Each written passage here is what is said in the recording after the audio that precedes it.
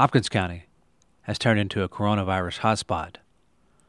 Although its population ranks 23rd in the state, it's among the top 5 in cases and deaths. In this week's episode, John Garrett, editor of the Messenger newspaper in Madisonville, talks about how that community has become a state hotspot. Stay with us. This is Inquirer.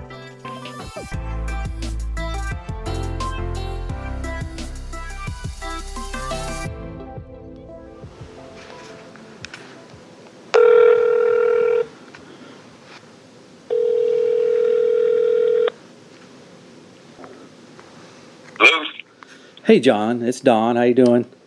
Hey, doing good, Don. How about you? Well, doing well so far. I appreciate you taking the time to talk to me about your situation there in Hopkins County. Sure, no problem. Glad to do it. So, compared to Davis County and maybe even the rest of the state as well, right now it's top 5 in coronavirus cases. Yet it ranks 23rd in the state population-wise. Right. So I guess if you can kind of go back to the genesis of this and kind of talk us through, how and why Hopkins County is in the top 5 in the state in regards to coronavirus cases. Yeah, Don, it's pretty well documented that a revival that happened in the middle of March can be traced to a lot of this outbreak in Hopkins County. The church in question is Star of Bethlehem. It's near Dawson Springs, in between two small communities, Lee and Charleston, here in Hopkins County. Star of Bethlehem had a 3-day revival scheduled in the middle of March. March 15th, I believe, was the start of that 3-day revival. And there was actually a church here in Madisonville that also took part in that. Just to kind of give you a time frame on everything, the way I understand it, initially on March 11th, Governor Beshear recommended. And I'm going to recommend that our churches across Kentucky cancel their services for this weekend. Again, I know that that's a big step. I know that some won't agree with it, but I believe that it's our job to offer those protections, that we have a lot of opportunity for virtual services. All churches, houses of worship, cancel services. Recommended, not ordered it done, just as a precaution. So, many churches did continue to meet, not only in Hopkins County but across the state. During that time, some went ahead and took the precaution to have online services and streaming services and even some drive-in services. But this church did choose to go ahead and try to have the revival. They did end up canceling the 3rd day of the revival based on concerns and based on some things they were seeing, I believe. And then I don't believe the governor didn't officially cancel the church services, until, I'm trying to look at my timeline here, until around March 19th, when he banned any gatherings of 10 people or more, including church services. So, it was a gray area for some churches. Some went ahead and took that precaution, some didn't. This church did not initially. And the health department, Hopkins County Health Department, I believe, traced it back to a lot of our outbreak to that revival and what came from that. Those people that were in that revival not only were from Hopkins County, but as the governor laid out in his admonishment of the county, took it to other counties as well. I believe at least 2 deaths can be traced to that revival.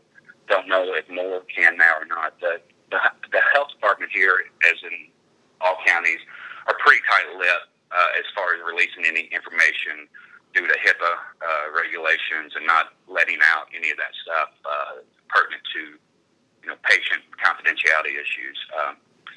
We got a lot of this from the governor himself through his public statements, and from that reached out to the church, and they have hired an attorney by the name of Chad Nelson out of Princeton, Kentucky, to represent their interests. Mr. Nelson spoke to us on record. He believes the church did nothing wrong, that they adhered to the guidelines and rules set out by the state, by the county, by the city when these things were happening. So that's kind of the genesis of it, and from there it's just kind of spun into this outbreak here in the county. I believe our latest numbers, Don, are 101 confirmed cases, 8 fatalities, and we didn't have our first confirmed case until I think on March 26th we had 2 confirmed cases. So from March 26th until April 16th, roughly 3 weeks, we've gone from 2 cases to 101. And really, who knows how many are really positive out there, because we're not testing everybody. We're asking people, like everyone else is, to quarantine in place and, to take precautions in that manner. And more people are being tested daily, but that number is larger than 101, and I'd say that number is larger than any county is showing right now in reality. Yeah, as of this morning, Davis County showed 100 confirmed cases, and as we alluded to, Davis County is maybe more than double the size population-wise than Hopkins County, and so you're talking, whenever you look at the math where you're coming from, that's one person, maybe per 400 or so. Yeah, it's a staggering number for sure. It's something that I know the officials here don't want to be known for. I know they're trying to take every precaution they can to try to flatten the curve, as everyone's saying now, and it's just a sad situation for us. But I think better times are ahead for sure, and hopefully people understand the seriousness of this and are trying to do what they can to help. Now, and I don't know how close you cover your faith community there. One of the things that I do here is I do my job is one of my jobs is to stay close to our faith community here and cover things that they have going on, and so I don't know how close you guys cover your faith community, but did you initially hear, even when the governor just recommended church services be canceled, did you hear any pushback from your faith community initially? Yeah, some for sure. We reached out to several leaders in the churches, and especially here in Madisonville initially, around that March 11th, 12th date, and there was some pushback, I think. But you got to take in consideration, what your mindset was on March 11th, 12th, 13th. I don't think any of us knew the gravity of this, the seriousness of this at that time, even though we started to realize it over the days that followed. I think initially some preachers said, "Hey, look, we're gonna take every precaution we can. We're going to social distance. We're going to do this. We're going to do that." But quickly, that mindset changed, and that pushback turned to safety, to let's take care of our congregation. And so very, very, very few here within the city limits of Madisonville anyway had any in-person services after that recommendation from the governor. In fact, I don't know of any off the top of my head. Now, some outlying tied to this revival, tied to some other churches probably did. But I think, I don't think that we were Hopkins County. I don't think Hopkins County was that far out of line with what everyone else did. I just think maybe it was the perfect storm. Some things happened in a very short window there that caused the spread of it. And I don't think it was anything intentional. I don't think it was anything criminal even. That's just my personal opinion. But things happened, and the fallout has been great, and it's been something that we're trying to recover from for sure. So what was that like, though? The governor, he gets, he has his daily presser, Mm-hmm. and Madisonville, Hopkins County, there for several of those press conferences were, at the top of his list of here's how not to do it, how not to be, how not to do this, and Right. and this is a cautionary tale. I mean, what was that like? Being at the top of the governor's list of this is how not to be. Well, certainly not a list you want to be at the top of, for sure. And even more interesting, Don, is that the governor has strong ties to Hopkins County. His grandparents were from Dawson Springs. His dad was from this area and calls this area home still. So it was even more personal. I know I could tell when the governor was speaking how much it hurt him. I really felt that when he was talking. To call out his county that he has deep roots in and still has family here. It hurt us. I think it hurt us all. I think it was a wake-up call. Some people were angry. Some people were saddened and hurt from it. But, what do? You try to do what's right. And I think our leaders from our mayor to our county judge executive to our community leaders in the outlying areas are trying to do everything they can to slow this and to get us back on track. And I think we're starting to see some of that now. But yeah, it certainly wasn't a list we wanted to be at the top of, for sure.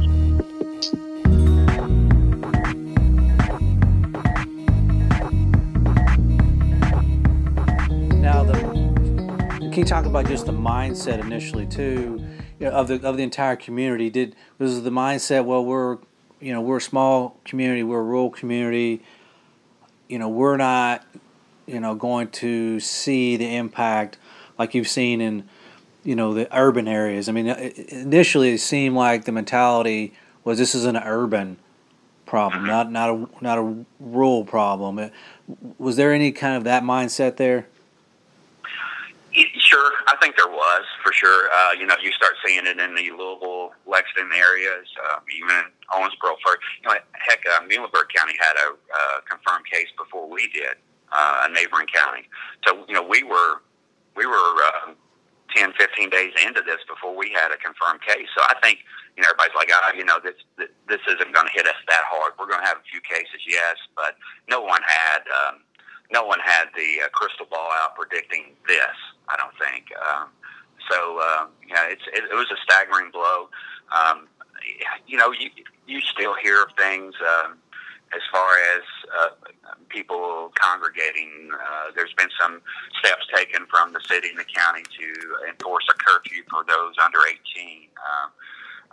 This past weekend with Easter services, I know there was some patrolling the neighborhoods to make sure that there were no cars, a large quantity of vehicles and gathering of people, and the warning of citations being issued. To my knowledge, none were. But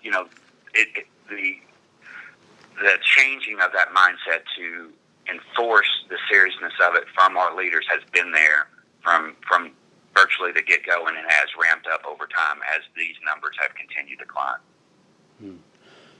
So, from a journalistic standpoint, I know here, we have,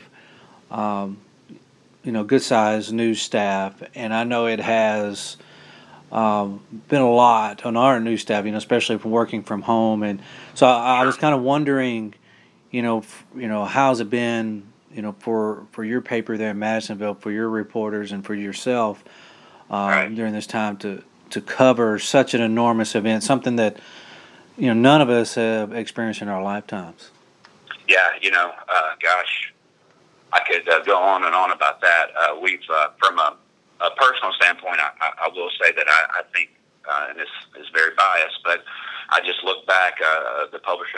My publisher and I talked yesterday, and he had put a collage of our front pages over the last roughly 30 days, and it was staggering how many stories we have covered related directly to COVID-19.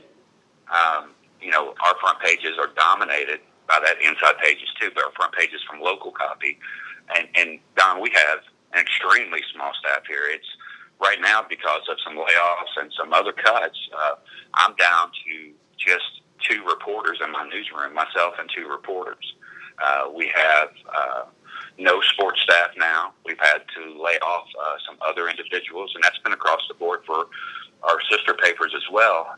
So yeah, we've felt that impact, but we have we've hit our groove, I guess, as in terms of trying to put a plan together every day. It's become easier and easier for us to communicate this way, for us to put a good story list together and to communicate as far as things we need to do and prioritize those things, because with two reporters you can only do so much. So it's been a whirlwind for sure, but I am proud of the staff and proud of the publication we keep putting out. Our paper has obviously gotten smaller over time. We've gone from 2 sections on a normal day down to 1, less pages. We felt the impact from businesses being hurt by this as well.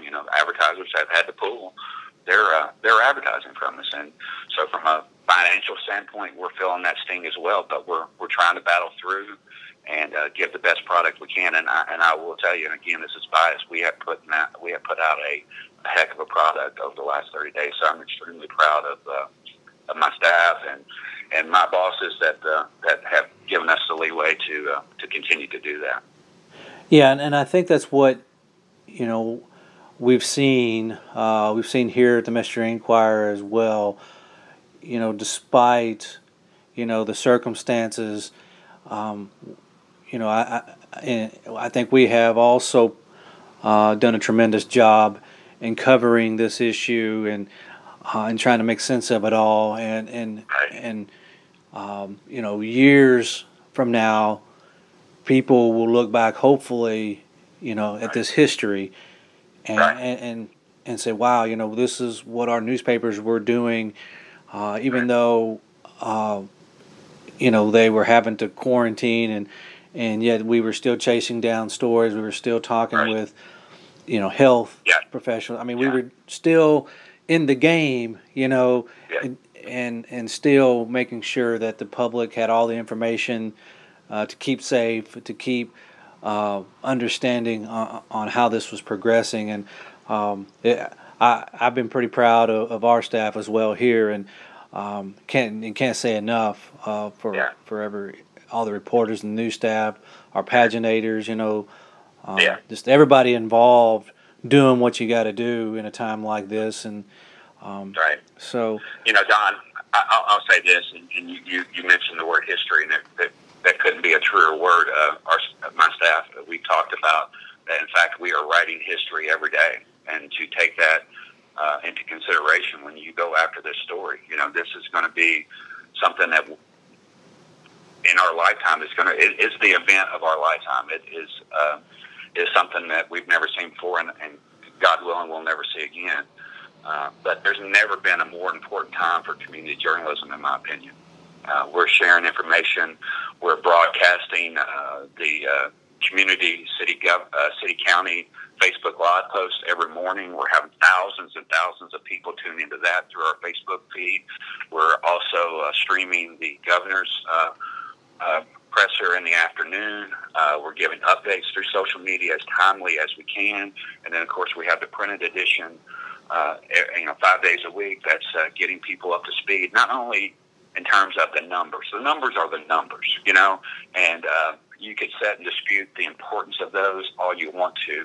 But what we are sharing is, here's who you call if you need to, here's who you contact if you need to file for unemployment benefits. Here's some Medicaid information. Here's what the county clerk's office is doing. Here's the schedule here. Here's the schedule there. Here's some things that have changed.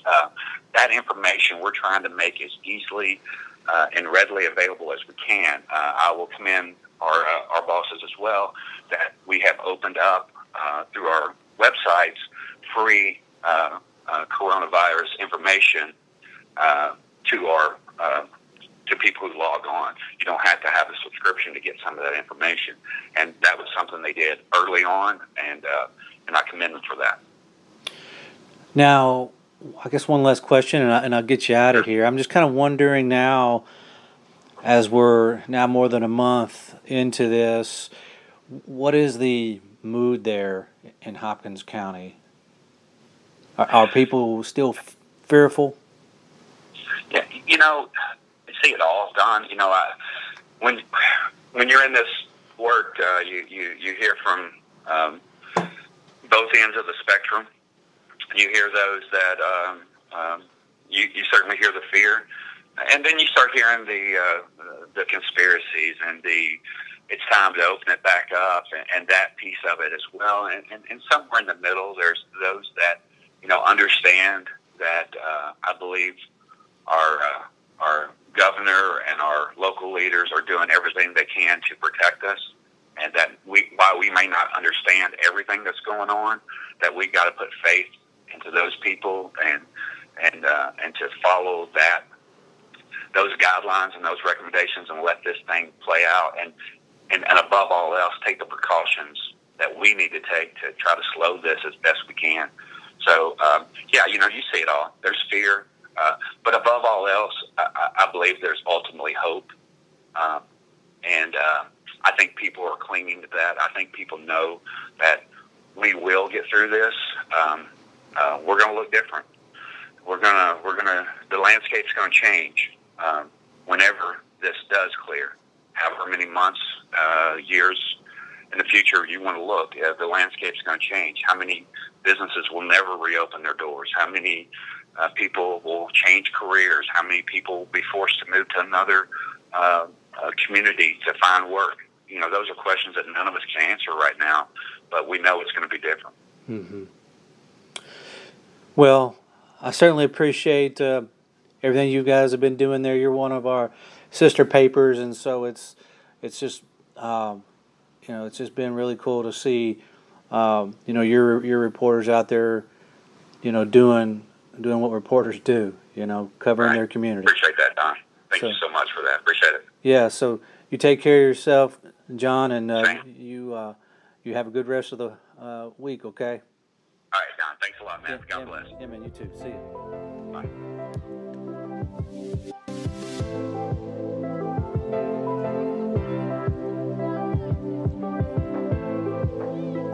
And that will wrap up our show for this week. I want to thank John Garrett, editor of the Messenger newspaper in Madisonville, for joining me. To send us questions or to provide feedback, email us at newscast@messenger-inquirer.com. Remember, you can find us on the Messenger Inquirer's website, Facebook, and Apple Podcasts, where you can subscribe to Inquire. Until next time, I'm Don Wilkinson. Good day for Inquire.